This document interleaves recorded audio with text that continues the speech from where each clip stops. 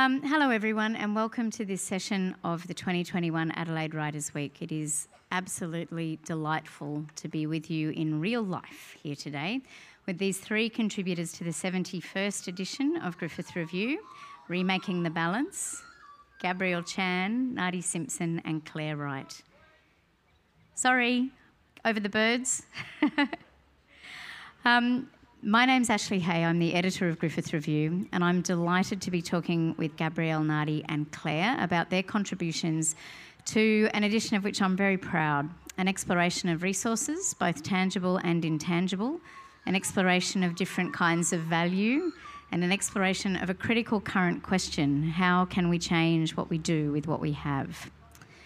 I need to do some COVID words for you. I need to say thank you so much for all being here. While it's fantastic to see you here, we do need to make sure you all stay apart from each other. So please keep the empty chairs between you. And if you're around the edges and standing up, please make sure that you're socially distanced as well. We're asking you to support the authors by purchasing books, of course. The authors will be at the signing table after this, and there's a quick sale counter where you can purchase your copies. I also want to say a huge thank you to all of the volunteers who've done an amazing, amazing job of moving us all around and getting us to where we need to be and keeping us safe and keeping us happy and keeping everything as it should be. Thank you to all the people in the green shirts. We're going to talk for about 45 minutes up here, and we'll leave some time for your questions at the end. There's a microphone in the middle, and I'll let you know when you should start to move towards there. Before I introduce you properly to Nadi, Claire and Gabby and their work, I'd like to acknowledge the traditional custodians of the Adelaide Plains, the lands on which we meet, the Kaurna people, and to acknowledge to the custodians of the other lands from which our panel and our audience come. I recognise and respect the cultural heritage, belief and relationships of the Kaurna people with the land, and I acknowledge that these are of continuing importance to the Kaurna people living today. I'd like to acknowledge the elders of this place in particular, and also of this continent, past and present, and to acknowledge to the millennia of stories and storytellers that this continent has hosted. It's a privilege to share our stories here today. I'd like to do things a little bit differently and step straight from those words and words about this continent's first people and the world's longest ongoing civilization into Nadi Simpson's words. Nadi's piece, which is called Gifts Across Space and Time, is the first work to come out of a project that we're doing with Grace Lucas Pennington from the Black and Write Indigenous Editorial Project at the State Library of Queensland. I'm incredibly thrilled that this is the first result of this collaboration. Nadi is a Yuwallarei storyteller from the New South Wales freshwater floodplain. She is a 2018 Black and Write Fellow, and her debut novel, The Song of the Crocodile, was published by Hachette. Gifts Across Space and Time is the first piece she's written for us at Griffith Review. Nadi, can I ask you to read us into this conversation?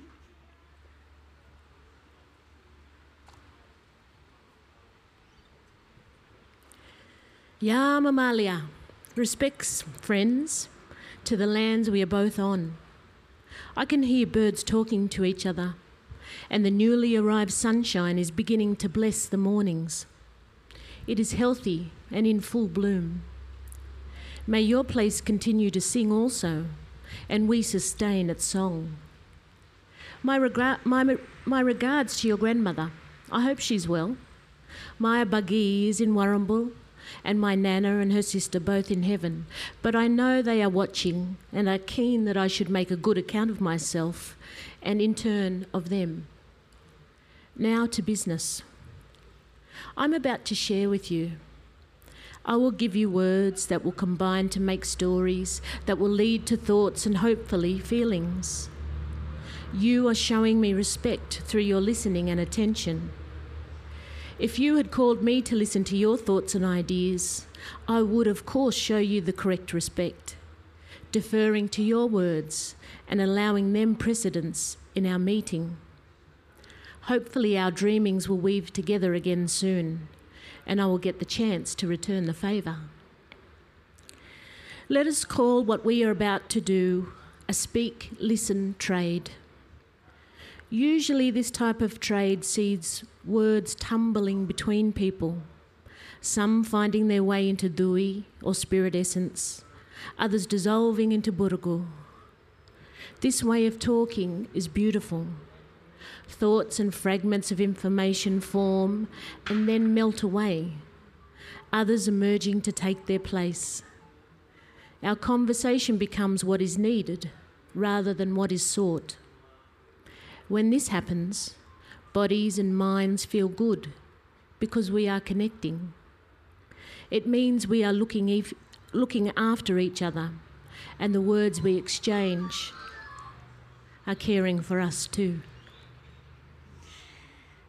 Thank you, Nadi.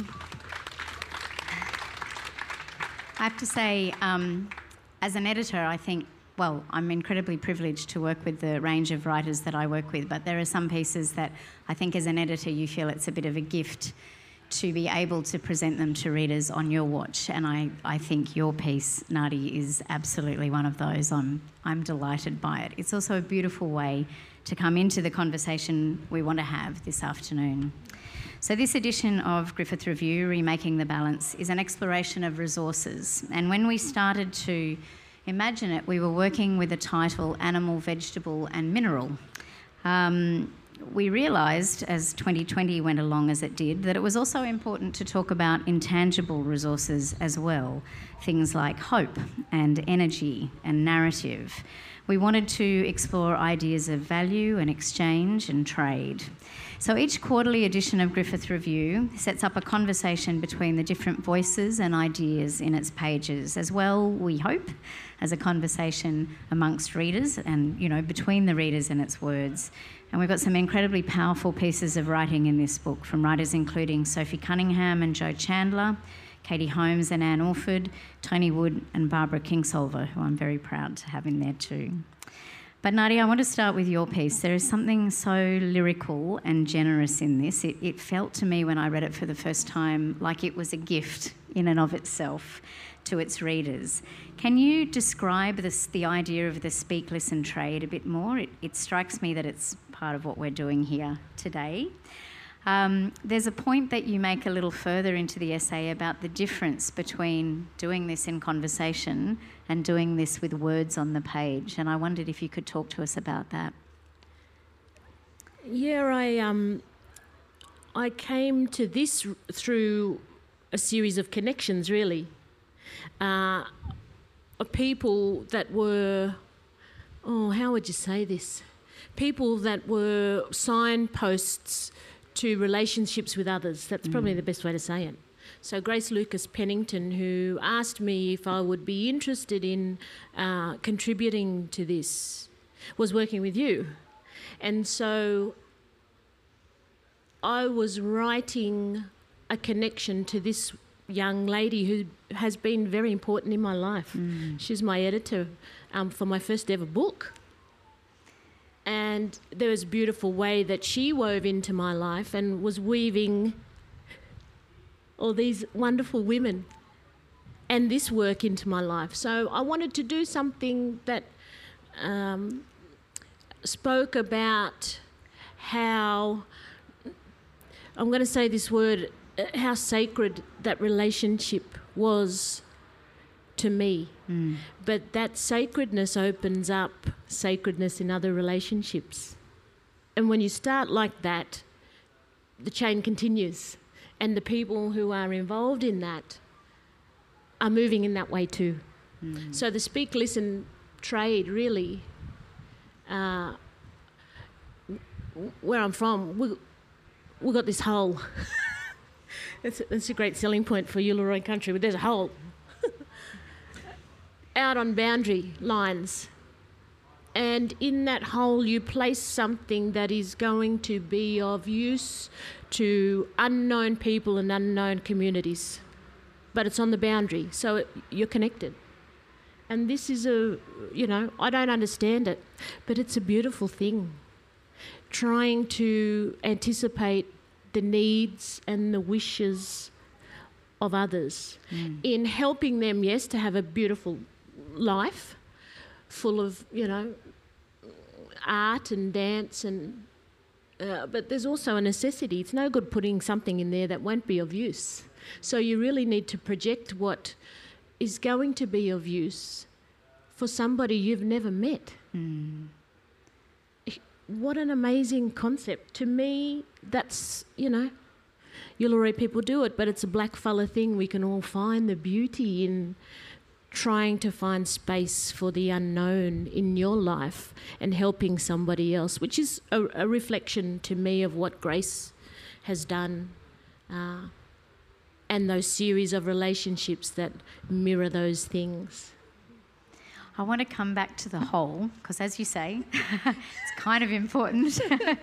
But it struck me when I read your piece for the first time, the thing that was so moving, one of the things that was so moving and beautiful about it was the opposite. It was talking about something that was the opposite of extractive, the opposite of extracting anything.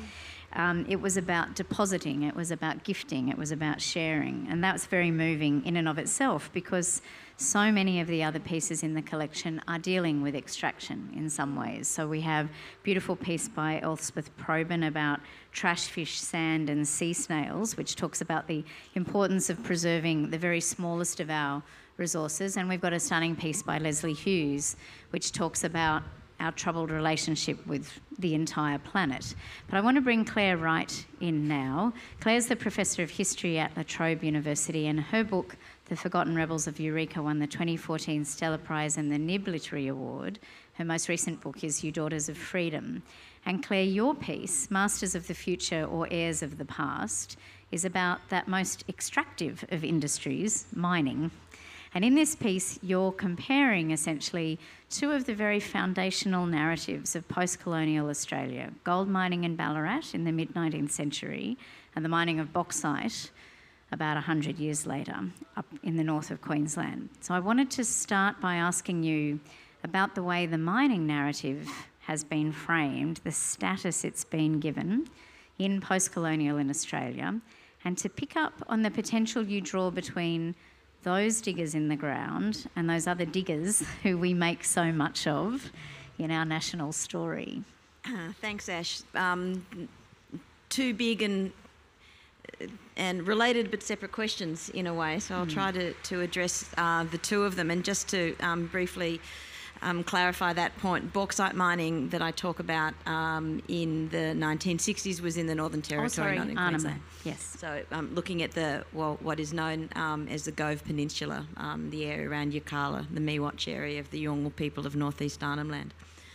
So the mining narrative, interestingly, just talking about the connections, Nadi, listening to you, you and I, Ash, started having this conversation at Adelaide Riders Week last year. And the ideas have evolved, and at that stage, as you said, this edition was going to be about resources. And here I was writing about, so my next book is about the bauxite industry in Yirrkala, and in particular the Yirrkala Bark Petitions of 1963. And so I was talking to you about these two connection points. Ballarat 1854, the Eureka Stockade, those miners, those diggers, and then almost 100 years later, a little bit more, the Yirrkala Bark Petition. And wanting to join the dots between these 2 points, because what happens in mining history is that it's always written as this progressive narrative of development. And when I say progressive, I don't mean left-leaning, clearly. I mean it's a progress narrative, that it's all about growth, that it's based on a language of exploitation, of extraction, and what you get in return from the exploitation is national development. In fact, in 1963, when this is going on in northeast Arnhem Land, the nation had a Department for National Development. That was what it was called. It was basically kind of the mining department, but it was called National Development. And so I was concerned with the way that the narrative has always been structured historically in works like The Rush That Never Ended, the most famous book on mining history by Geoffrey Blainey, which interestingly was first published in 1963. It's been through 5 editions since then, but he's never revised. He's added a few bits and pieces into it, but never revised the essential narrative arc, which is that Australia was a wasteland, and then white people realised there was stuff underground that was useful, and by digging it up and manipulating it, either selling it or processing it for our needs, the nation grew. And so this becomes very much the 20th century narrative of progress, as opposed to the 19th century of Australia rode on the sheep's back. In the 20th century, we rode on the back of a big yellow truck, yeah, and this was what I wanted to pick up on, because I was aware from my my research into the Eureka Stockade that mining sites are always sites of conflict.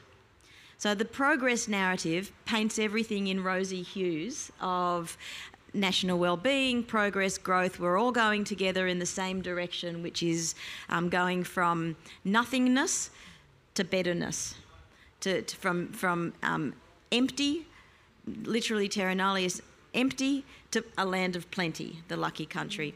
But historically, mining sites have always been places of conflict. We saw it at Ballarat, which was a gold mining community, with the Eureka Stockade. That became known as the birthplace of Australian democracy because of the conflict that we all then learnt about in school. My rewriting of that narrative in my book is writing women into that story. So that is what I was interested in. But I also, because of opening cracks in that narrative of mining, in letting the women in, was also able to, and bouncing off the research of some of my colleagues, was able to look at the role of Indigenous people in Ballarat as well. Because this narrative had always been written as if they're just not there, they're not part of it, they're completely invisible and negligible to the mining narrative. But there were people in Ballarat, in the areas, the Wattarung people, and they were incredibly important to the progress of that community at the time. Miners would have starved without the meat that they hunted, and they would have frozen to death in winter without the possum skin cloaks that the Wattarung made. And also, Indigenous people were the first people who knew that there was gold in the ground. They acted as guides. The gold rush was a second wave of dispossession. There's no doubt about that. But it's not true to also say that the Wattarung were victims of mining. They were very entrepreneurial about what mining in the region brought them, which was all these people who had needs, in the same way that all of these new people who came to the colony, these miners, these diggers, on the diggings communities, were entrepreneurial about seeking better lives for themselves. And we've romanticised and canonised one version of that story, of the white diggers who came and made a land anew, and we've completely silenced the idea that Indigenous people might have done that.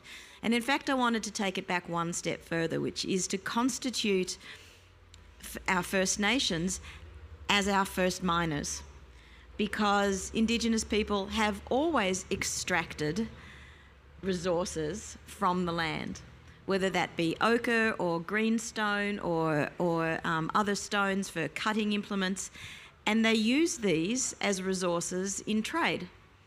You want to come on my land, what do you have to give me in exchange for coming on my land? What do you need? This is what I need, talking about what's in the whole and anticipating what people's needs are going to be. There were networks of trade and exchange going on all over Australia forever. And so what I was interested in is the idea of when you start to constitute First Nations as first diggers, how does that change the moral equation? How does that write them into the narrative? And so I wanted to do that by linking up Ballarat and Yirrkala and the bauxite mining there, because what happens at Yirrkala is that when bauxite miners start to come on and the prospectors come onto the land, and they realise that people are here and they want to use the land and use the resources without giving anything in exchange for it. Because the Yolngu of North East Arnhem Land had always engaged in trade with the Macassans for hundreds of years, and with Japanese pearlers. But it was like, you come to my land and you give me something, and then I'll give you something in return, which is access to my land. But suddenly here were these white people who were here and didn't appear to be giving anything in exchange. And so they wrote the Yirrkala Bark petition to the Parliament, which did not, and it's really important to state this, it did not protest against mining. It protested against what had happened in the process of those miners coming on, which is not consulting them about mining, not seeking consent to be on the land, and not giving anything in return.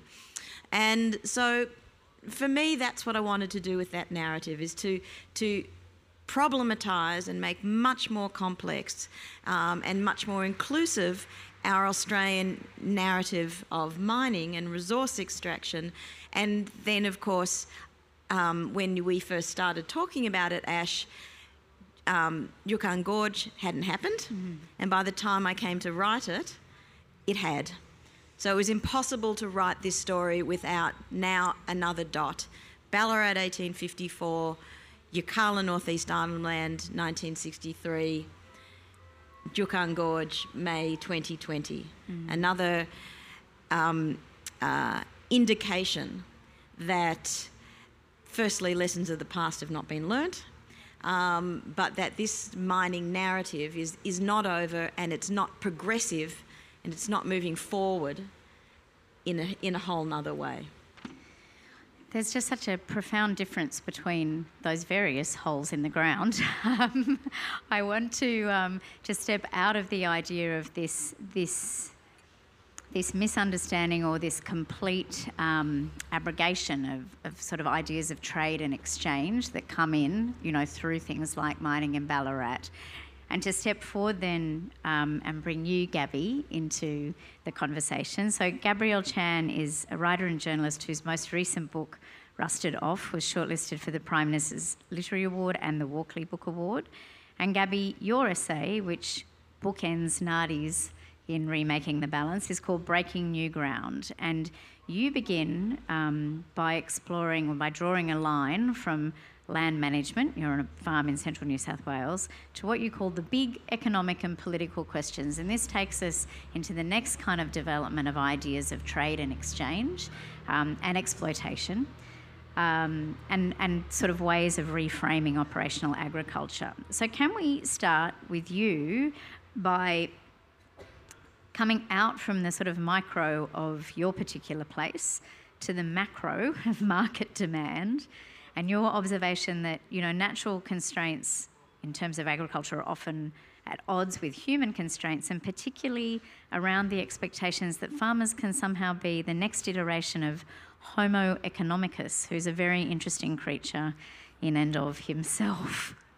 Yeah, so this came out of my move from the city where I grew up to a country place and onto a sheep and wheat farm. And I've spent the last 30 years of my career pretty much concentrating on politics and the political debate in a very tight way, like in press galleries. So it's I very much skated along the surface of a lot of the policy debates around farming, even as I was living on a farm.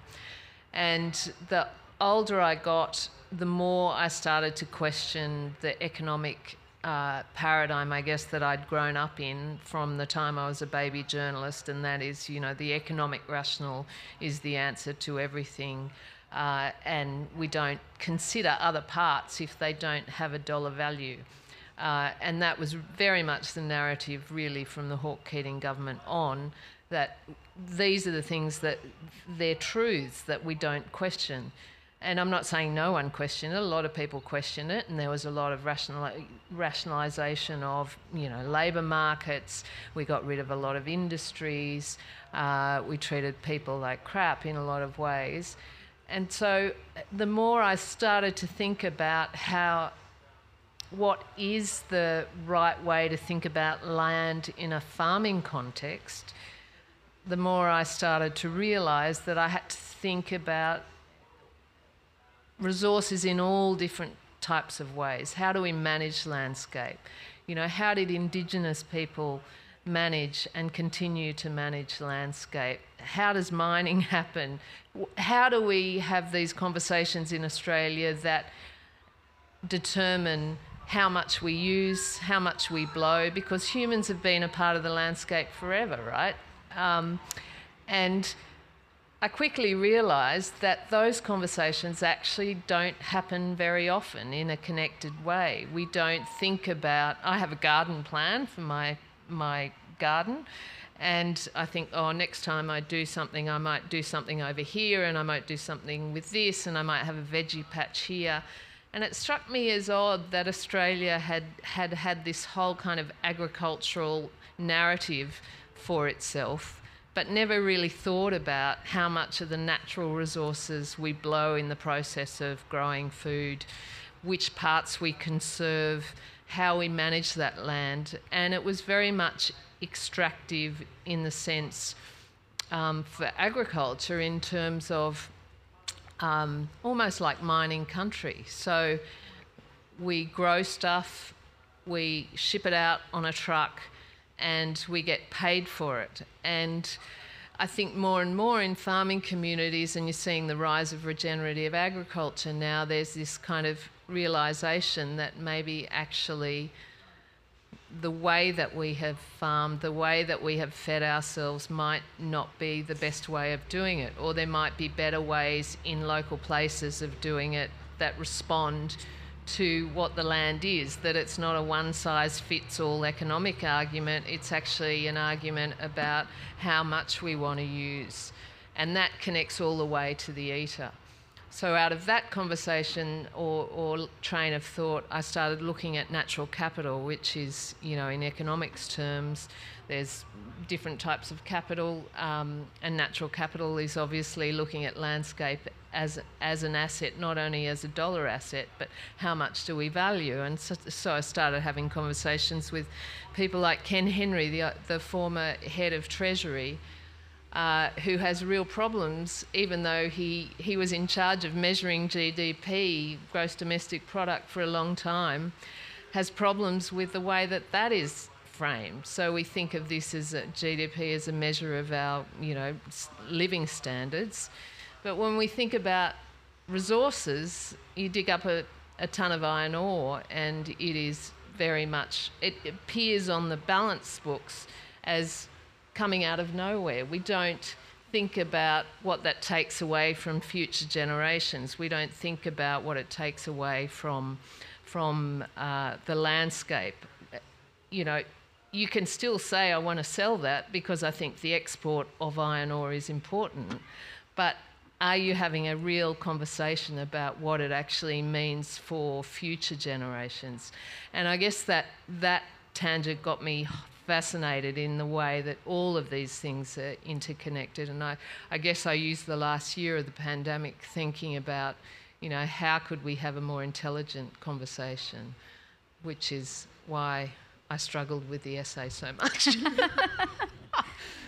I think what's really interesting is, you know, in all of these stories, these are all stories of connection. These are all picking up on exactly that kind of starting point, you know, that sort of sparked your piece, Nadi. And I think when we were working on this book, we spent a lot of time talking with a wonderful mathematical biologist in Melbourne called Jared Field, who's a Gomeroi man from Moree.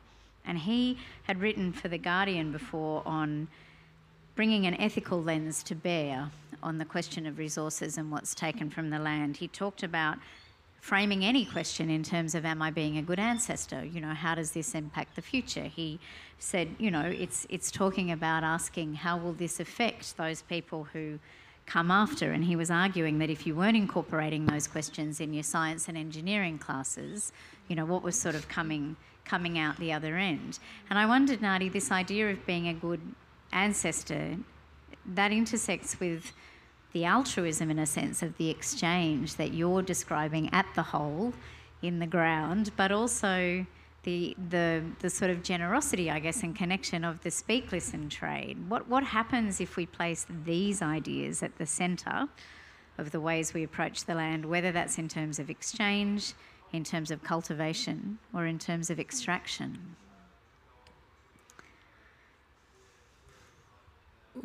It's a beautiful way to be, but it's essential. Practical, and talking about connections and relationships and ancestry, these kind of ongoing threads of things.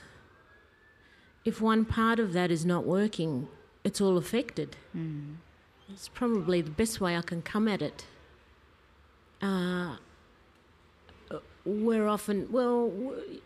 We're told, don't afford to own anything you can't give away. And that's a beautiful teaching, old fellas tell you. But it's actually the framework for survival in the environments from which we come.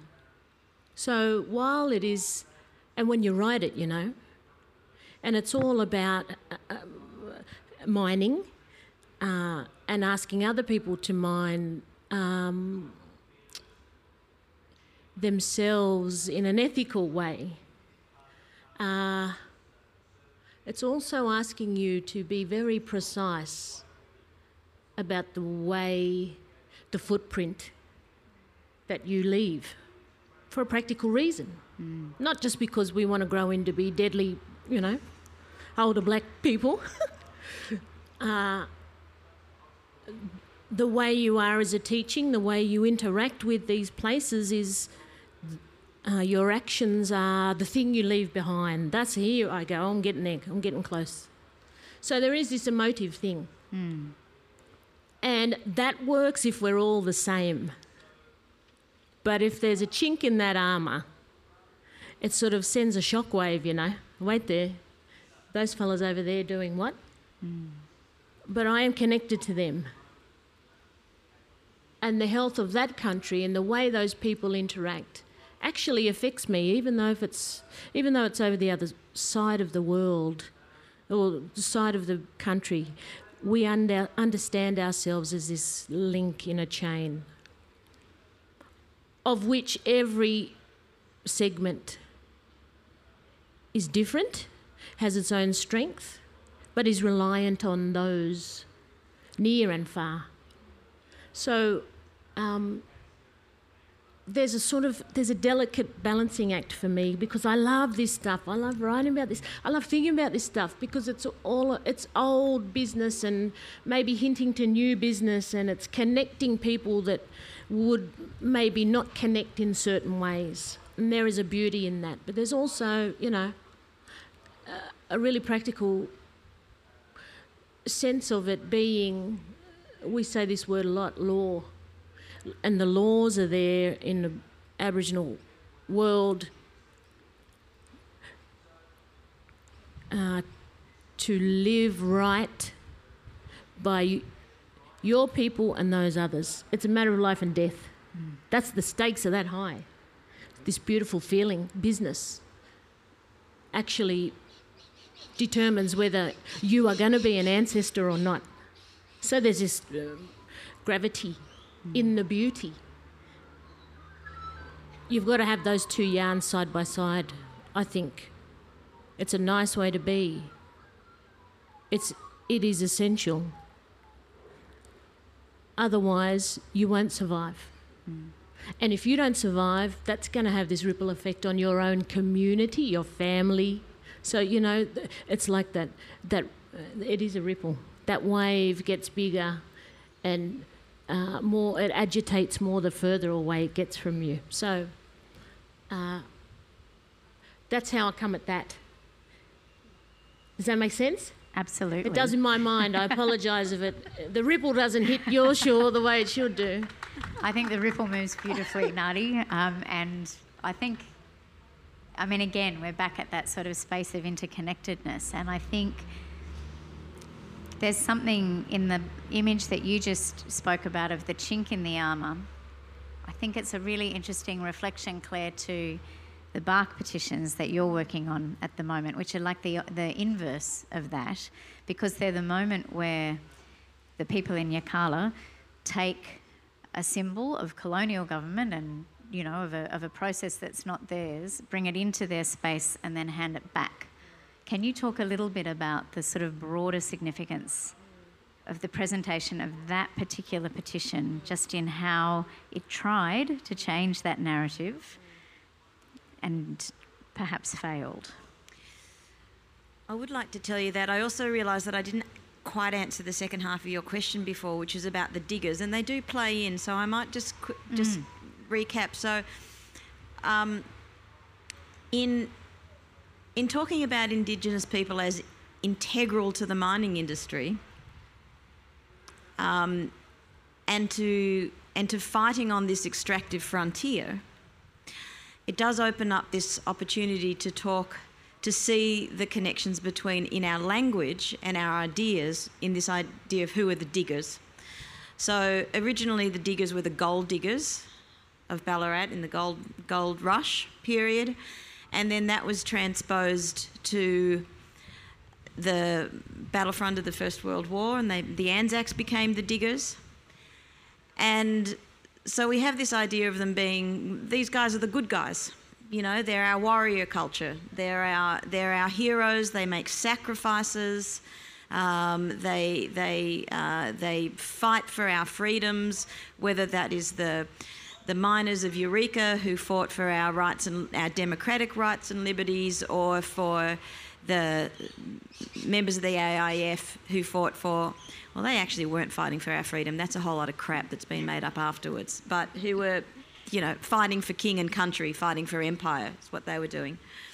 But there's an enormous amount of moral authority that's placed in that idea.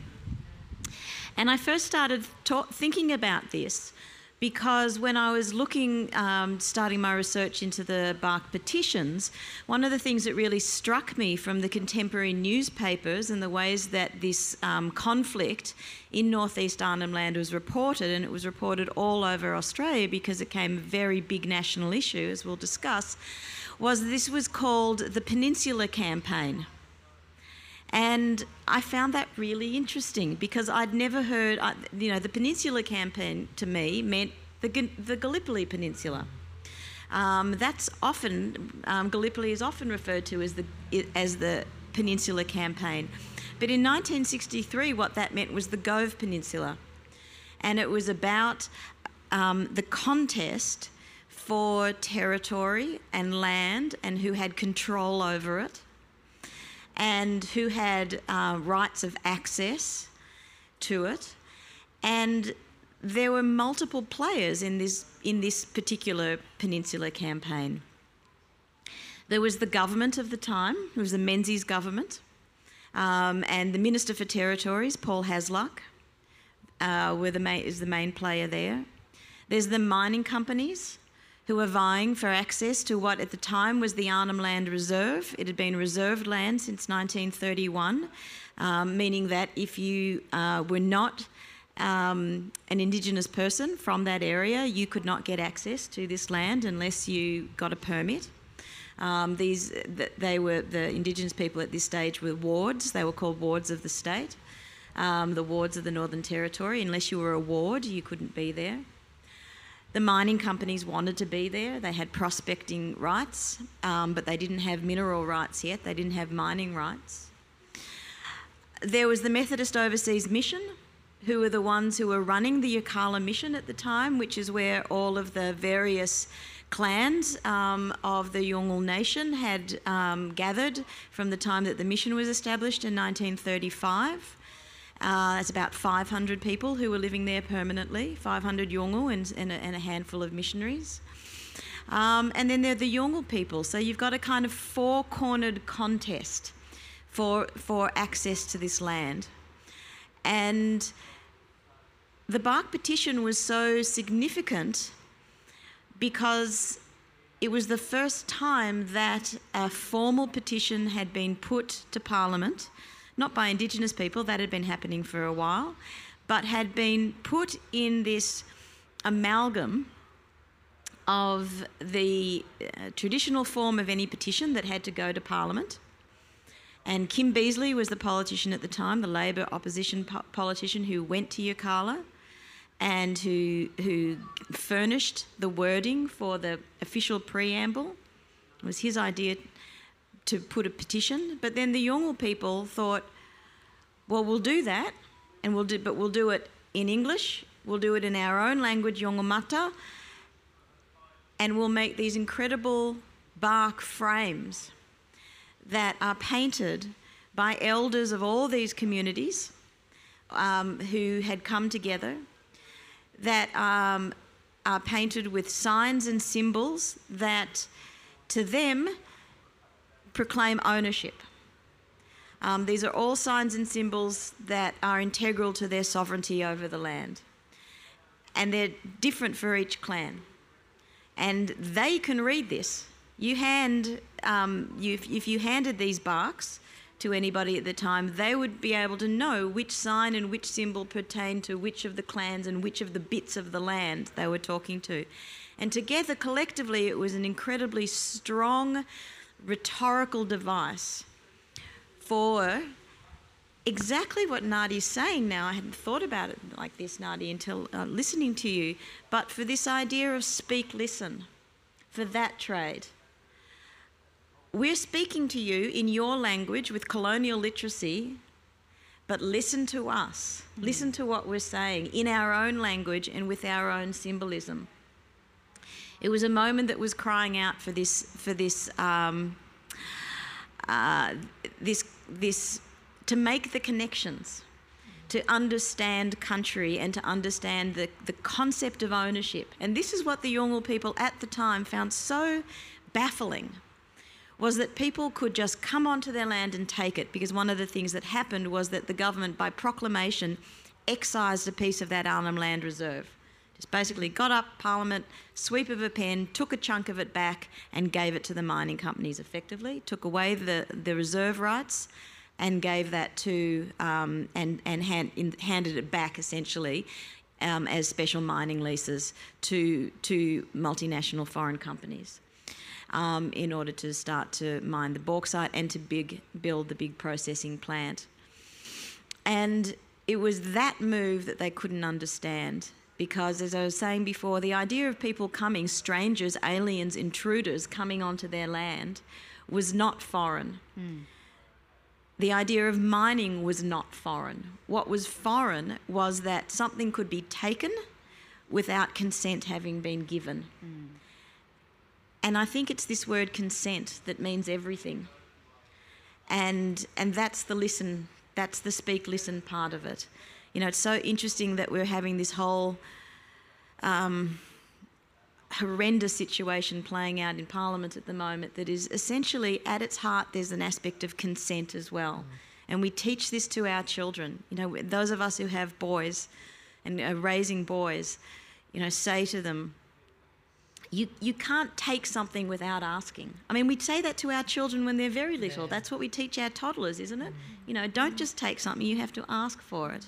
And then later on, when they get to be teenagers, we say you can't take that woman's body, you can't take her sex, you can't take any of those things without asking for it. And we teach our girls to be able to protect their rights to consent, their ability to say no. And that's a kind of bodily sovereignty. And here we're talking about a land sovereignty, but it's exactly the same principle. You can't take anything without asking us, and that's actually all the Yolngu people were saying. But they said it in this extraordinarily powerful way. And that's the reason these barks are still in Parliament House now, and you can go and you can see them, is because they're an incredibly important moment in our democratic history and tradition, which was this first time that Indigenous people were saying, we have a voice, it's our own voice, here's our language, here's our iconography, you have to listen to us. And obviously, we didn't learn the lessons, we didn't listen, because the Uluru Statement's now asking for exactly the same thing now. You know, that's the number one thing, voice, treaty, truth. Voice comes first. I think this idea of exchange and of consent, but of trade in a different way, of permission and sort of understanding. This feeds into what I'd like to ask you about, Gabby. I'm conscious of the time, and I'd like another hour, please, because we're nowhere near where we need to be. But Gabby, I wanted to pick up, you've mentioned the idea of natural capital, and you've mentioned Ken Henry's own problems with notions of GDP and how it's defined and sort of conceived. There's another idea that I'd like to talk about, because I think it's going to be something we hear a lot about later this year, which is ecosystem services. Now, that's a kind of jargonish sounding word, but it is about reconceiving how we pay for what we take. Now, there's a wonderful quote in your essay, which I love, which was where The Economist described farmers voting for Brexit and as equivalent of turkeys voting for Christmas, which I think is fabulous. But Britain now looks like being, interestingly, at the forefront of this sort of structural system of payments. Can we talk a little bit about what we mean by ecosystem services and how it might completely transform, well, maybe not every exchange that we make, but hopefully feed into a really new way of conceiving of that give and take? Yeah. I mean, at its heart, so if you think about natural capital, natural resources, and if you call it capital in that terrible word that we associated with economies and economic jargon, it's really an asset, so a natural asset. The idea of ecosystem services is the idea at its simplest form. If you think of a farm, and if they're planting trees, that creates a positive benefit outside the boundary fences of the farm. So there's a movement now in some countries, and Britain is I guess leading the charge on this at the moment, because they have to come out of Brexit. British farmers have traditionally been paid through the Common Agricultural Policy to basically paid for their production, for the production of food. In Europe, those countries have starved, so they're very aware of food security, they're very aware of having an ongoing food supply, and so they have been for a long time paying farmers to produce food. I think pretty much everyone have recognised that's probably not the right way to go, because it not only entrenches the farmers that are there, doesn't let anyone else in, it doesn't create very good outcomes. And so they're looking now at moving to a natural capital model. They've got a big commission that's headed by an economist called Dieter Helm, and they're looking at how can we, instead of incentivising farmers to produce a lot of food, how can we pay them to get better landscape outcomes? It's a very contentious idea. So people like George Monbiot, who writes in The Guardian, would say, and Kate Raworth, other economists would say that you can't be, you're just putting a dollar value on nature, you're just seeing it in the same way you've always seen it. You know, you can head down the road here 10 minutes and see the Museum of Economic Botany that is all about useful nature, how to create. They've got little paper mache models of fruit and vegetables and anything that you can make money out of in nature. So Monbiot argues it's the same way of looking at the natural world. It's not valuing it for its own sake, for its own beauty, for the thing that it brings to the ecosystem. Other people like Ken Henry would argue that basically, if you don't value it, if it remains zero on the farm balance books or any balance books of any landowner, then you're never going to keep it. Why would you keep it if it's worth nothing? We've got a value for our shed, we've got a value for our tractor. Why don't we have a value for the purity of the stream that runs through the place, or the trees, or the native vegetation, or the biodiversity on the place, it creates the wrong incentives. So I think in the next election term we're going to hear a lot more about these terms. And I guess to me the worry that I have, I understand intellectually the idea of natural capital, and when I first heard about it I thought, wow, that's really could be a game changer in the way that we value the world. I'm also worried about the sports rorts factor, which is basically you could roll a whole lot of money out without verification and without proving that you've improved the environment. So I think that's a live argument that we're going to see in the next couple of election cycles, and the way without that conversation, without the integrated conversation that Nadi and Claire are talking about, without thinking about the way the ecosystems are connected, the way the human communities are connected to the landscape, you could actually make the results, the outcomes worse if it's not done properly. I am conscious of the time. If anyone has any questions that they'd like to ask Nadi or Claire or Gabby, there is a microphone in the middle of the space and a very friendly person there who, it might alarm you, but what they're doing is disinfecting it between every question. I'm just seeing if anyone is moving. Thank you. Otherwise, I was going to say I've got hundreds of questions up here. I'll keep going till 6 o'clock and miss my plane. I'll make it a quick one. I have a question for Claire. Earlier you talked about the perception of Australian diggers and how it plays into the perception of Australian culture. Would you mind coming a bit little closer? Yeah, thank you. There we go. I was speaking about how earlier you were talking about the perception of Australian diggers within Australian culture. Owen Fafi wrote about this concept in a book called Arkono of the Somme, where he basically describes celebration of Australian soldiers as almost like a substitute or hiding away from Australia's colonial past, sort of ignoring that and looking towards the Australian digger, Anzac. To what extent do you agree, or I'd love to hear your insights on this?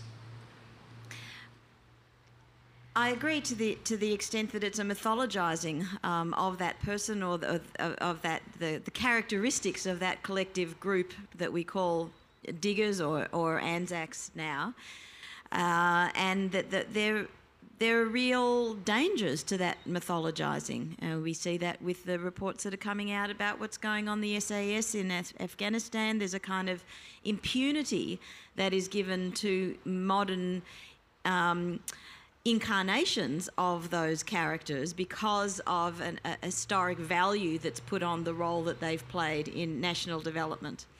And I think we see that with the mining industry as well, so that because we have this kind of glorified idea of who the diggers were, meaning the gold diggers, and then the legacy that comes out of that, the broader concept of diggers, it gives an enormous license to the general mining industry, I think, as well. To me, the thing that's really struck me the more I've studied the mining industry historically and in contemporaneous ways, and looking at something like Juukan, is this sense of entitlement.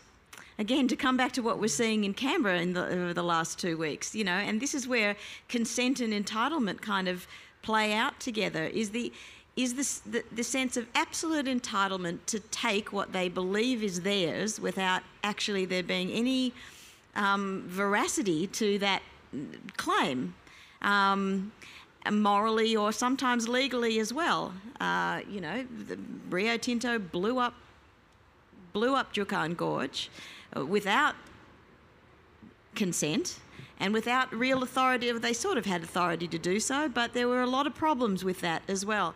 But this sense of entitlement because they believe that in some ways they are, as the title of my essay is, the masters of the future. And that is a direct quote from something in the 1960s, from the literature in the 1960s. This idea, coming back to where I started with, that they're the agents of progress and development and growth for this concept of, Gabby's is interrogating of the economy, that it just stands alone as this kind of amorphous good, untouchable kind of thing, that they are contributing as agents of growth and to the economy, and therefore they're untouchable. And so it's this untouchability that I think that historical mythology about past diggers, whether they're soldiers or miners, is implicated in. Thank you. I think we've got time for one more question, so I'm very glad you're there. Thank you. What do you want people who work in corporates and in government to actually do to move towards more respectful ways of interacting with the communities that they're supposed to be working within or governing? How do we move towards natural capital being recognised? How do we consider future generations? What does the average person who finds themselves working in the capital model, how do they actually move towards this stuff? It's a very small question to finish with. Gabby, I'm going to give that to you first, and then I'm going to give it to Nadi, and then we can, and then we'll know what we need to do, and we can all go home and buy the book. Gabby, I think it's about an awareness for a start, and thinking about your own role in the kind of economic model that we have created, not just in Australia but globally over the last few decades. I think this kind of idea that the throwaway society, the idea that you have to get your cheap almonds or your cheap blueberries and you have to have your cherries out of season, from the food aspect all the way down to the landscape aspect. So there's a lot of, in my area of subjects that I look at, there's a lot of discussion, say, in the water debate about how those nasty irrigators or those nasty people out there somewhere are using our water badly, and that is certainly the case in some examples. But we've also asked for cheap food. We've asked for all the resources that mining brings. We want the iPhones. We want all of that stuff, but we don't really think about how we're going to pay for it, not just in a dollar sense, but in an environmental sense, in a human community sense. I think there has to be if there's anything about climate, it's about shrinking the world. It's shrunk the world in the sense that we now understand that we can't act alone. We're all connected, and we're all sort of going along this trajectory towards what science is telling us is going to happen to the planet. And so you can't remove yourself from that equation. So whatever it is, I know everyone's busy with their lives and just trying to get to the end of the day and get stuff done and look after their families, but I think some awareness of your part in that change and realising that behaviour has consequences. I would leave it there. I think that connects to your chain, doesn't it, Nadi? It connects to the links in the chain. Yeah, totally. I mean, I was thinking while I'm listening, listen and reflect. And then maybe the hardest thing is to have courage then to walk in that new relationship down a path that you're not creating. That's something that Aboriginal people would sort of say, come on, you listen, let's go for a walk and trust me. Where there's trust, you need that courage to walk in those different ways. I think there's something in that. Maybe we should all have a go, see where we end up. I think that's a beautiful invitation to finish with. I've got a tiny bit of housekeeping and then a great number of thank yous. Can I just remind you, as you're all leaving this space, when you're moving around the garden, when you're making your way to the book signings, the book tent, please maintain social distance, and please, if any of the COVID marshals ask you to do anything it would be lovely if you could do it. We have come to the end of our time together today. I would like to thank you so much for all being part of this conversation about Griffith Review 71, Remaking the Balance. It's a really stunning collection of essays, reportage, memoir, fiction, poetry. We've got some fantastic work on energy by both Ian Lowe, who I can see in the audience, and Nicole Hasham. We've got fiction by Inga Simpson. There's a wonderful piece by Matthew Evans about soil. We've got a stunning photo essay by the Adelaide-based photographer Trent Park. You can keep talking with these three writers at the signing table. You can keep talking with them through their work in the book as well. Writers need readers at the end of it, of course, to make their work complete. Our next edition of Griffith Review, which explores mental health and states of mind, will be published in May. Can you join me now, please, in giving huge thanks to the generous conversation from Nadi Simpson, Claire Wright and Gabrielle Chan. Thank you all so much.